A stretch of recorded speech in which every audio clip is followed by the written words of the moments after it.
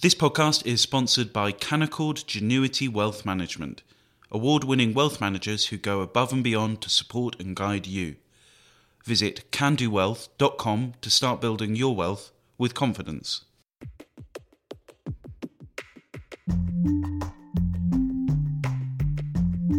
Hello and welcome to the Edition podcast from The Spectator.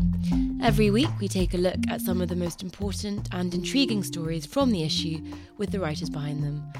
I'm Lara Prendergast, The Spectator's executive editor. And I'm William Moore, The Spectator's features editor.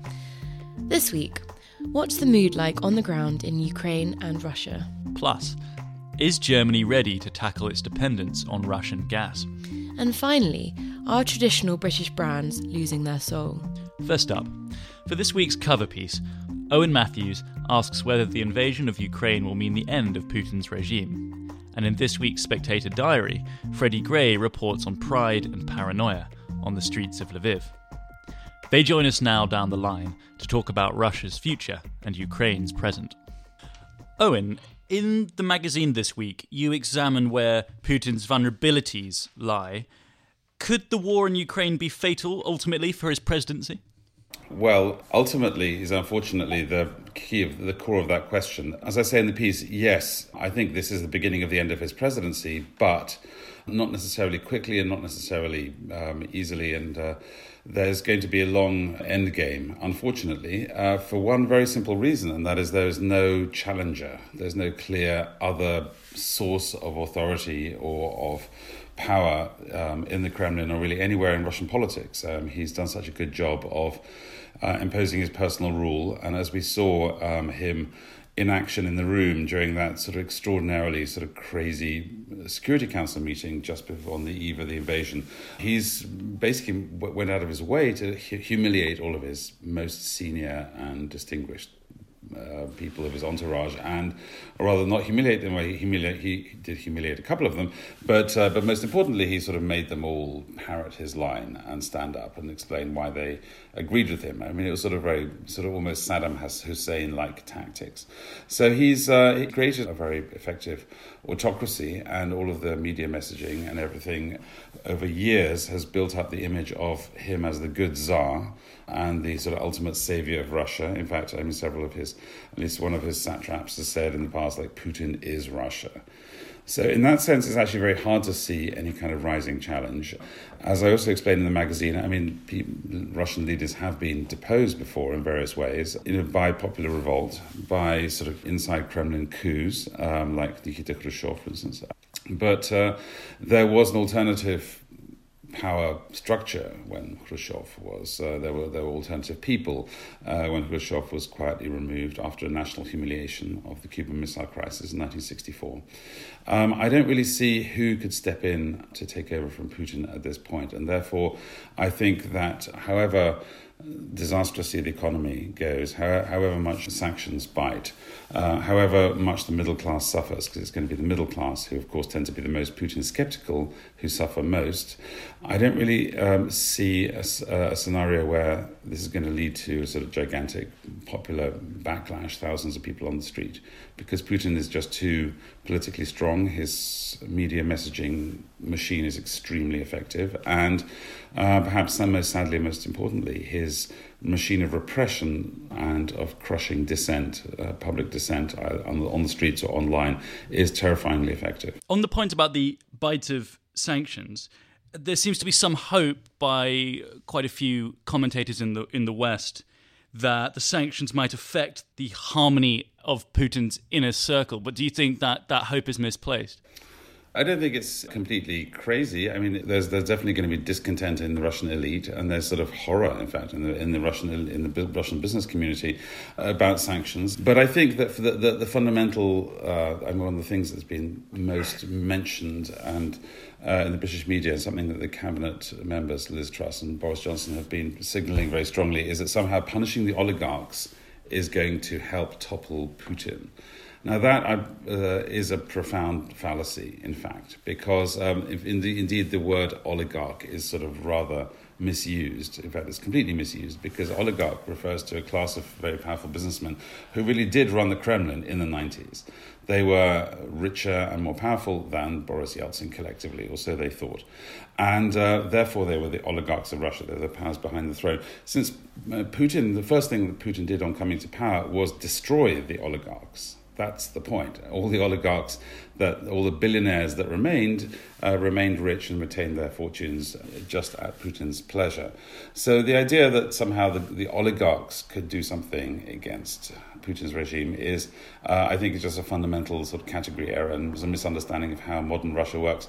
There are oligarchs in Russia, but they're not the oligarchs we're talking about. We're talking about sort of securocrats who are Kremlin's old buddies from the KGB day and from St. Petersburg days. And they are not businessmen, they're bureaucrats. They're people like Nikolai Patrushev and so on, who and the sort of people who've been put in charge of top Kremlin businesses like Igor Sechin and so on, and the people who, like Gennady Timchenko, are in charge of selling Russian oil and gas abroad. I mean, there's members of Putin's inner circle, but the point is they've been sanctioned for years, and that's not done anything to change their behavior or moderate the regime's aggression. So I personally think that actually the sanctioning oligarchs is a bit of a red herring. Freddie, you write the diary in this week's issue of the magazine, and you're writing from Lviv in the western side of Ukraine. What's the mood like in Lviv at the moment? Well, Lviv is a fiercely nationalist place, so it's important for me particularly to remember that I'm getting a very, very biased view. However, everybody you speak to seems to be on a kind of PR drive, and I don't say that cynically.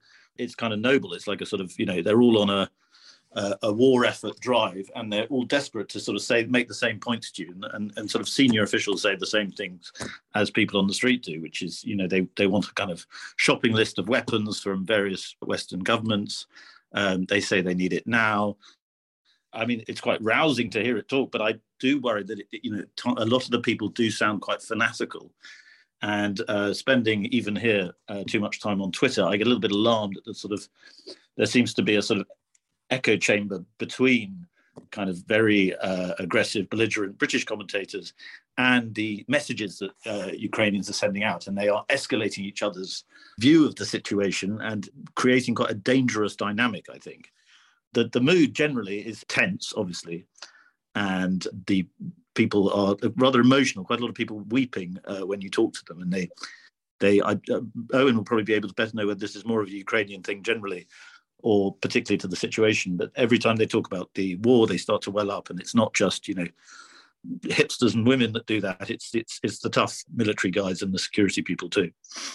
And how do they feel about what's been going on in Kiev? Well, they're obviously very worried that lots of people are here from Kiev. There's a huge exodus from Kiev. As I was saying, people talk about it and they start welling up and getting very emotional. It's obviously an extremely tense time for them. Owen, Freddie mentioned the use of social media there.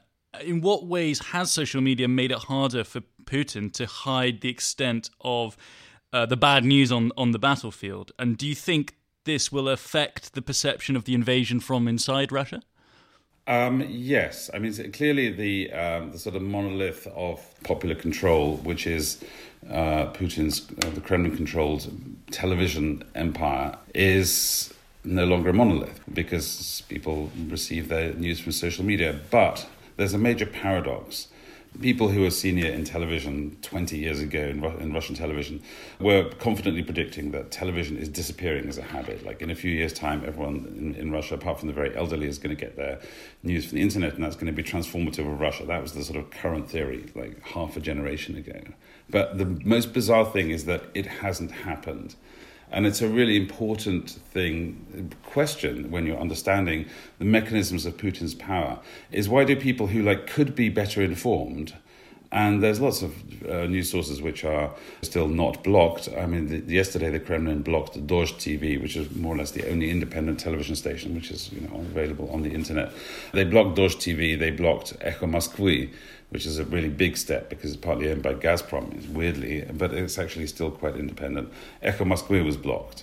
But nonetheless, online, you can, especially with a virtual private network, you can certainly access something like Medusa, which is a news resource coming from Riga. Anyway, if you want to, with a minimal effort, you can get an alternative viewpoint. But the thing is with most Russians and the Russian consumers of propaganda is not that they're just stupid, it's that they want to believe.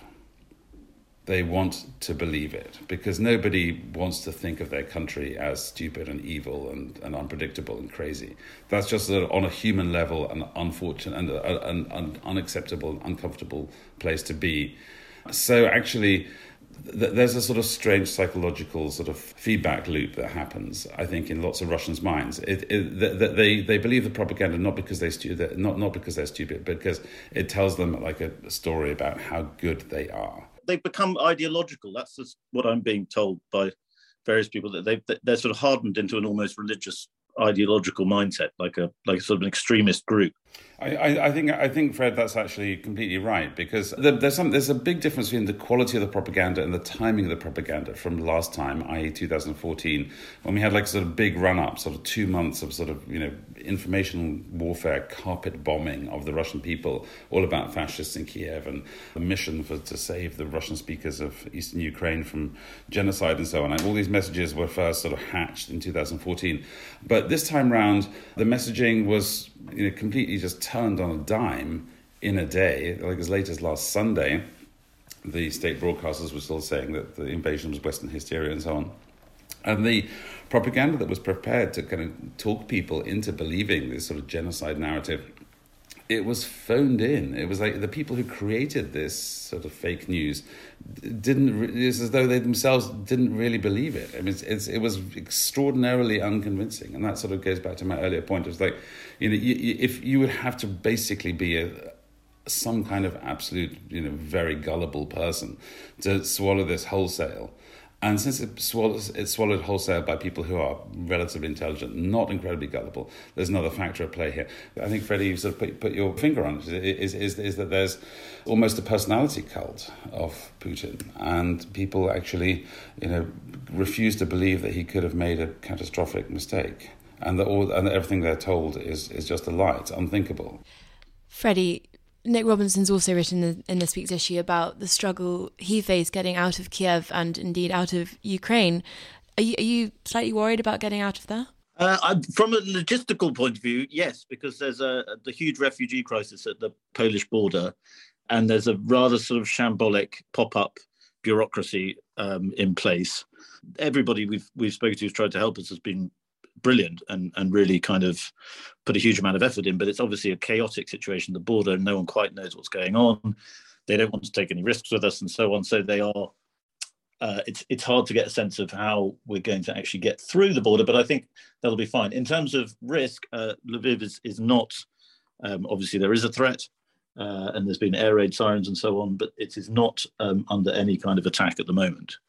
I think the general view is of the major urban places, this will be the last place they'll try to really go for.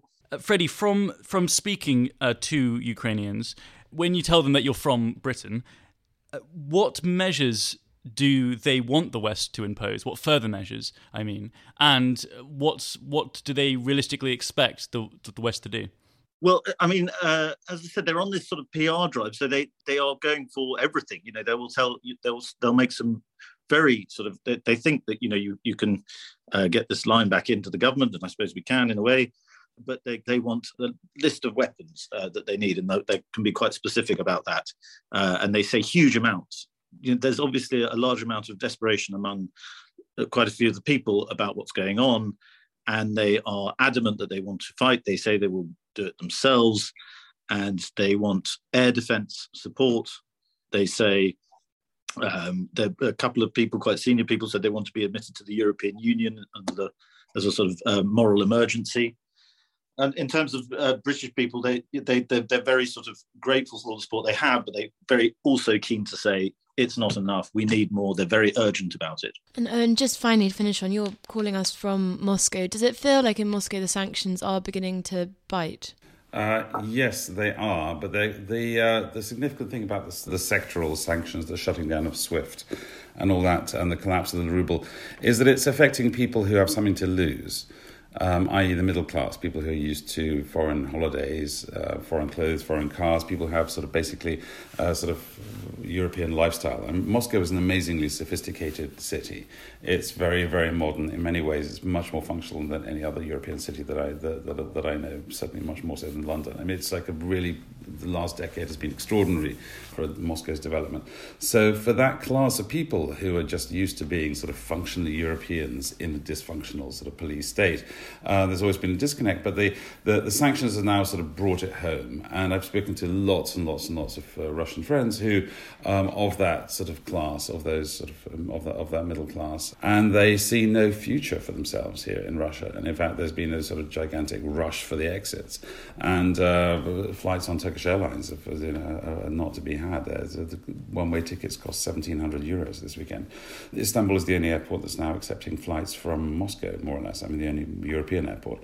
So there's a feeling of very profound despair and fear. And actually, all the people who I know who usually go to demonstrations, and I went to several demonstrations over the weekend myself, I mean, they were very, very small and pathetic. And I mean, pathetic is the wrong word. I mean, it was tragic, in fact, because you'd have to be suicidally brave to show up to those demonstrations because the police are so effective and the measures against you are so draconian. So it's been terrifyingly, depressingly effective in keeping protests down. And the protests have now sort of fizzled out, and now people are just trying to adjust to the new reality. There's a particular problem for young men, and that is if you're between 18 and 27, you actually have to, by law now, register voluntarily for military service without receiving call-up papers. So there's lots of young people and their parents are extremely worried that their children are going to get drafted and sent off to Putin's war. So there's a sort of general malaise, but frankly, it's confined to people who have something to lose, who are also, not coincidentally, the people who tend to be most Putin skeptic. There's not panic on the streets. I mean, there have been huge queues for ATMs and so on, but so far it's only Russia's brightest and best who are in fact the most vital for Russia's future. But those are the people who are really truly worried and actually considering a future outside. Thank you, Owen, and thank you, Freddie. Next up, in response to Russia's invasion, Germany has abandoned its Nord Stream 2 pipeline, sent lethal weapons to Ukraine, and, most strikingly of all, has committed to the NATO target of spending 2% of GDP on defence, a fund of €100 billion. James Forsyth, who writes about Germany's new reality in this week's magazine, joins us now, along with Stephanie Bolzen, a journalist for Welt. James, you write in your politics column this week that the assumptions that have driven European geopolitics for a generation are changing before our eyes, and that nowhere is this shift more dramatic than in Germany. Why has Germany's reaction surprised you so much? I think it is so surprising because for decades, Germany's allies have pushed it to spend more on defence to meet this 2% target. Germany has always said, well, maybe, but it's difficult, it's complicated. They have now announced that they intend to do so by 2024. I think it's also worth noting that just a few weeks ago, when the UK sent defensive weaponry to Ukraine, they did not ask the Germans to fly over German territory because they thought that request may well be refused. You've now in a situation where Germany, in ripping up decades of policy, is sending weapons into a war zone, to assist Ukraine. You've had Nord Stream 2, a constant thorn in the side of relations between Germany and the United States. Germany has going to come under huge pressure to abandon the project, consistently refused to do so. Germany is now saying that it won't certify it, and the project now appears to be dead. I mean, these are huge shifts in German policy, and I think what they reflect is, I think there had been a belief in Europe that because the consequences would be so awful, that the era of European nation states invading other nation states was over. What Putin has done by launching a full-scale invasion of Ukraine is to rip up that assumption. And I think what you see now is leaders responding to that. And I think that Scholz in Germany is responding very decisively to this moment. Stephanie, how has Scholz's decision to spend 2% of GDP on defence gone down with German people? I think what we've seen in the last days in Germany is absolutely astonishing, and it's been a complete turning point. So on the 23rd of February, there was a poll where Germans were asked, that's the day before the invasion by Vladimir Putin, Germans were asked whether they supported delivering arms to Ukraine, and 68% said no. Now, there was a poll in the middle of this week where the same question was asked again, and 73% of people said yes, send arms to Ukraine. That shows you that really the invasion of Vladimir Putin of Ukraine has shaken the German nation to the core. And you see hundreds and thousands of people on the streets of Cologne, of Berlin, of Munich, protesting against the war.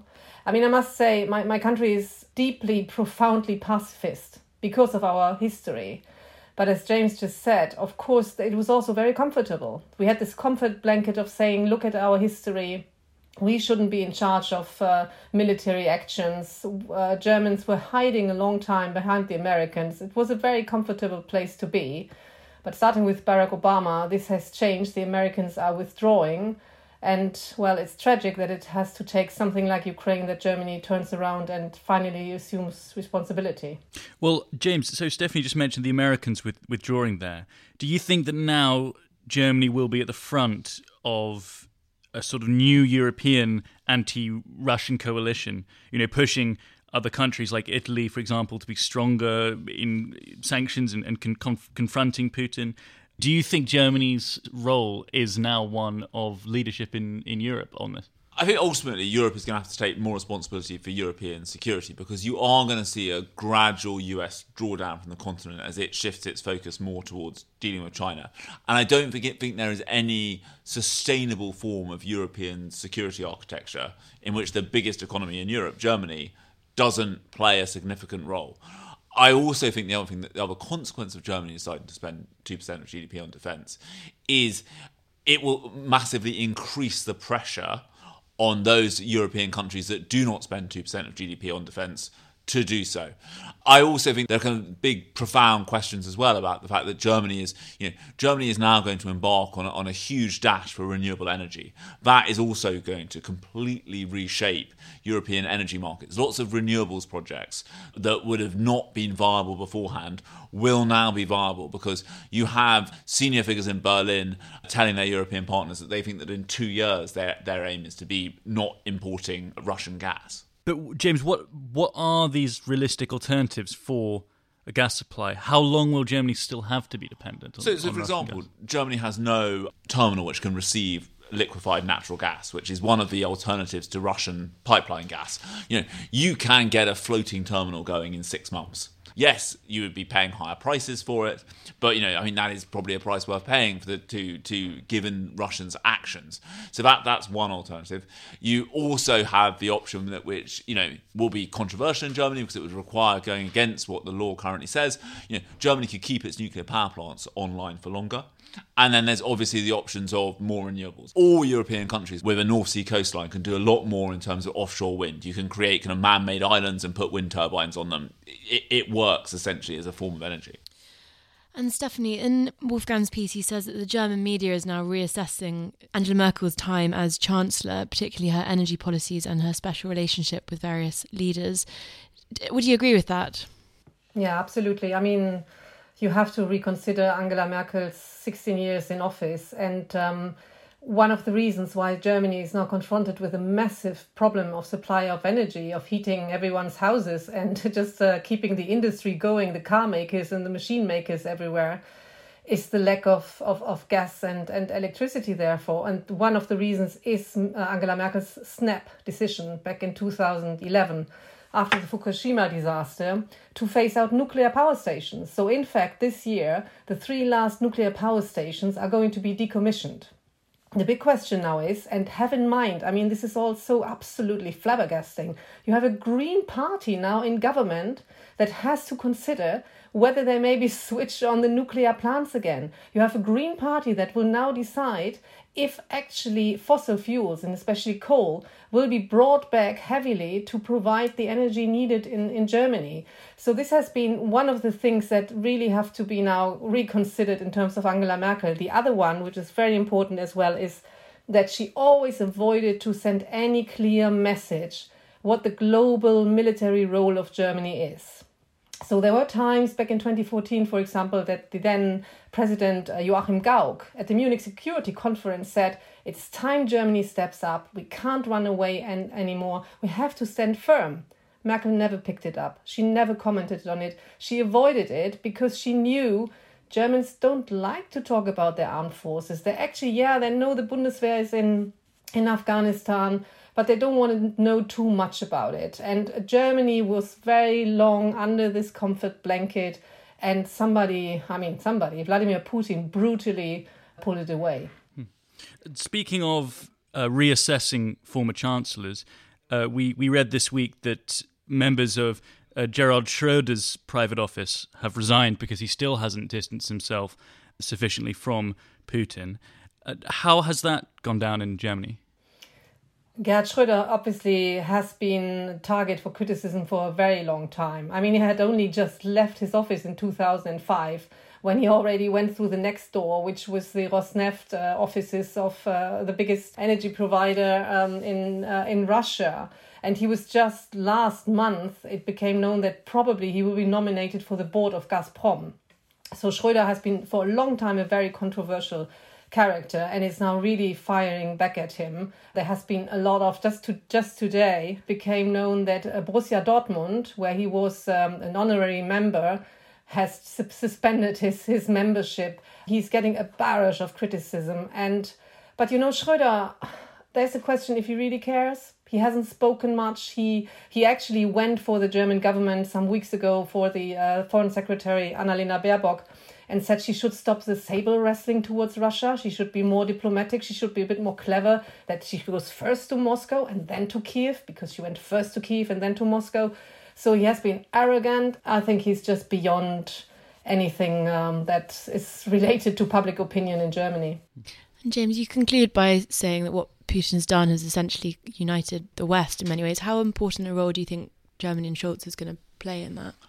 I think Germany will play a phenomenally important role because it is the largest economy in Europe. You change the regional balance if Germany is playing an active role in European security. The best outcome would be for the US to be able to draw down from Europe but not exit Europe. And I think if Germany is spending 2% of GDP on defence, you remove one of the trump cards, to use a phrase, of people who basically, of Americans who want to say, well, why are we in Europe? They won't even pay for their own defence. That argument has been neutered by this. I think that changes everything. I think it makes it much more possible for the US to remain involved in European security, but in a slightly different way from the way that it was, in the first Cold War. And I think that is a very healthy development, because I think it creates the possibility of a unified transatlantic response to Russia, and will stop some of the arguments that we've seen in recent years, which, yes, Trump put them in a particularly unpleasant and bombastic form, but you saw even from the Obama administration, which is, why should we be spending money? You're a rich and prosperous continent to defend you, and you're not prepared to do that to defend yourselves. Finally, Stephanie, as significant as this shift of tone in German public debate is, do you worry at all that when the price of energy perhaps starts to become much more expensive, gas or any alternatives become harder to obtain, in other words, when the really hard choices start appearing, do you worry that public opinion might start to change back again? Well, the controversy around hard choices is already emerging today. And this week, because there is resistance in the SPD and in the Greens to what actually Olaf Scholz has announced. So even on the government level, it's not all easy and nice. When it comes to the public, of course, people will feel the crunch. There is already very, very high inflation, as there is in Britain. Energy prices are 50% higher, and they will only get even higher. What the German government is doing, for example, they opened the oil reserve today. So they will make sure that they somehow keep the cost of energy supply for consumers under control. But yes, it will be very painful for consumers in Germany. It will be a complete, how can you say, it's such a momentous watershed moment where not only ideologically or politically people need to get their head around it, but also in their everyday life. And they will see far more emphasis and money spent on the Bundeswehr. Suddenly we are not very far from a war and a conflict zone, and that will be for a very long time. We don't know. This can go on for months and years. James and Stephanie, thank you very much for joining. Thank you. And finally, elsewhere in the magazine, Harry Wallop wonders why some of Britain's oldest and most distinctive brands are trashing their reputation. They're selling out, he says, changing the very thing that made them special in order to appeal to foreign millionaires. He joins us now, along with popular culture expert Nick Eade. Harry, in this week's magazine you write about the many classic British brands that seem to be going down market. Which ones in particular seem to be embracing the tacky side? Well, there's a whole lot of them. They're clustered around old London Mayfair, which used to be kind of the epicentre of understated classiness. You only have to go for a stroll kind of up Burlington Arcade, around Savile Row, and you come across Huntsman, the old tailor that has had a tie-up with a Hollywood film, The Kingsman, and has embraced all sorts of naff accoutrements because of that. Church's Shoes, there's Barber, which has been doing it for quite a few years now, and Penhaligon's, which I thought sort of thing my grandmother had in her downstairs loo, but has gone all very bling. And that's the thing. I think it's a lot of blinginess that has slightly tarnished these brands. And who do you think it's designed to appeal to? Well, I think that's the issue, isn't it? It's trying to win over a whole new class of customers, particularly international billionaires and millionaires. So Chinese and Russians who have lots of money, certainly, but maybe not so much style and taste. And Nick, as a brand expert and popular culture expert, have you noticed this trend? I've definitely noticed the trend because, as Harry says, it's all about consumerism and it's all about the dollar or the pound or the ruble in that respect. It's all about making money. And the fact of the matter is that these brands need to look at how they're going to expand themselves and diffuse themselves. And they have a small sort of customer base, but they need to increase it to make as much money as possible. But when doing that, they lose the essence of who they are, and they become quite tacky, they're less sexy, and they are more consumable as a sweet. But are the brands still making money from this? Yes, they're making loads of money. If you think about it, most of the brands make most of their money through accessories, whether it's sunglasses, fragrance, those are the big things that make lots and lots of money. If you buy a dress from somewhere like Miu Miu, you're not going to have many people who are going to buy that, but they are going to buy the sunglasses and the fragrance. The same thing happens and it gets bigger and bigger and bigger. Well, on that point, Harry, do you think it's the case that the traditional consumer base who used to buy Barber or whatever, is that dying out?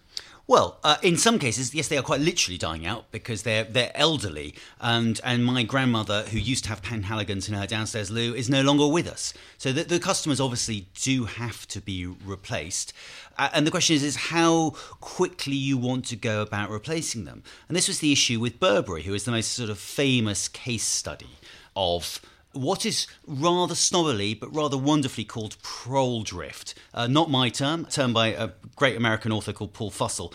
And he established this phenomenon whereby basically you can get the wrong sort of customer, the proles. And it happened with Burberry, and it happened catastrophically when it tried to embrace a slightly younger crowd. It briefly was very successful with its scarves, relatively cheap scarves and baseball caps, and it just got embraced by football hooligans, plain and simple. And in fact, there was a wonderful phrase. There was a landlord up in the northeast who banned any customers seen wearing Burberry because he said it was a badge of thuggery. So you can go too far, and Burberry's brand was completely trashed in the space of a couple of years, and it took about a decade to kind of reverse that and win it back. And Burberry is now back on the catwalks. It's back to being an established international fashion house, but there's still a slight, ever so slight taint that it's lost its true heritage as something rooted in the English countryside, English aristocracy, amongst the First World War veterans who use their Macintoshes to keep the rain off in the trenches. I don't think it really has that anymore. It's now just another global fashion house. And Nick, what lessons do you think other brands can take from Burberry's story who might be wanting to kind of return a bit more to their original heritage? Well, I think they should really look at their heritage and really go back to basics and think about actually who they are, how they can also talk to a new demographic of people, new customers, and how they can keep that sort of story going, because it's all about the story. People, when they buy something that they want to keep, they want to say, oh, this is Burberry and this is why I'm wearing it. Whether it's the designer, whether it's the fabric, but also it's the backstory too. If you haven't got that, then you don't have an essence of what the brand is. So, Nick, are there examples then of classic British brands? We've just heard about how Burberry have managed to sort of salvage its reputation somewhat over a 10-year period. But are there examples of British brands that have successfully managed to rebrand, perhaps modernise, find a larger audience, but have also maintained their integrity at the same time? Well, I think one of the biggest brands out there, is Liberty. I think Liberty is a very interesting brand because it's got that sort of real heritage. We all know about the Liberty print. We all know about this, the hall, the gorgeous hall where you have the scarves, etc. And everybody saw that as maybe their grandmother would have it or their auntie had it. It's something you bought for them at Christmas. You know, it would be lavender in a Liberty bag. And the way that they've really looked at how they're establishing it and changing it has been really interesting. Looking again at the heritage, actually going into their archives and seeing some fantastic patterns that they used to have that maybe not been refreshed for many, many years, and bringing them out and sort of curating them in a really strategic way. I think also looking at how Liberty homeware, from fragrance and candles and scents, has become something of a luxury. You know, before you wouldn't probably go in there and buy actual Liberty brand candle. Now you go in there and you will spend £100 on a candle from Liberty because you know it's been made in a really great way. It smells great, it lasts long, and it looks good. So I think as a brand, they've done a really good job. And Harry, how popular do you think kind of Britishness is globally at the moment as a brand? Well, I think that's a really good question because as we've seen with all the discussion around Russian oligarchs and sanctions, is that one of the most powerful sanctions we could have is a social, cultural one. The reason why so many have moved to London is not just because we are the centre of being able to do high-class divorces for Russian oligarchs and possibly upmarket money laundering, but this is the place. This is the place to go shopping, to dress yourself very well, to have, to buy yourself a car that was once a British brand, no longer, almost certainly German. So yeah, I think London has, despite all the worries about Brexit, has remained very much a cultural centre for international billionaires. And yes, that comes with all sorts of problems, but it's a great thing to be celebrated. And British brands should make the most of the fact that people with very large wallets are prepared to come here and spend lots of money. And Nick, we're looking at, I think, a pretty bleak future for high streets of St James and Mayfair in many ways. What do you think the future holds for some of London's most famous shopping streets? I think it's really difficult. Obviously, everyone's pivoting to online, as we know. But I think there's always going to be a place for bricks and mortar. And I think, it has to be that we get more people into the city and to actually have an experience when they are sort of consuming what they have. I don't think people are destination shopping anymore. It's very much about they come into London, they want to have a whole experience. And so it's really important for the Crown Estate and St James's to make sure that they're actually giving that to the right customer and to keep them coming back for more. Nick and Harry, thank you very much for joining us. And that's it for this week. If you enjoyed this episode, why not subscribe to The Spectator to read the articles we discussed on the podcast? And if you subscribe today, you'll also get a £20 Amazon gift voucher. Just go to spectator.co.uk/voucher. I'm William Moore. And I'm Lara Prendergast, and we do hope you'll join us again next week.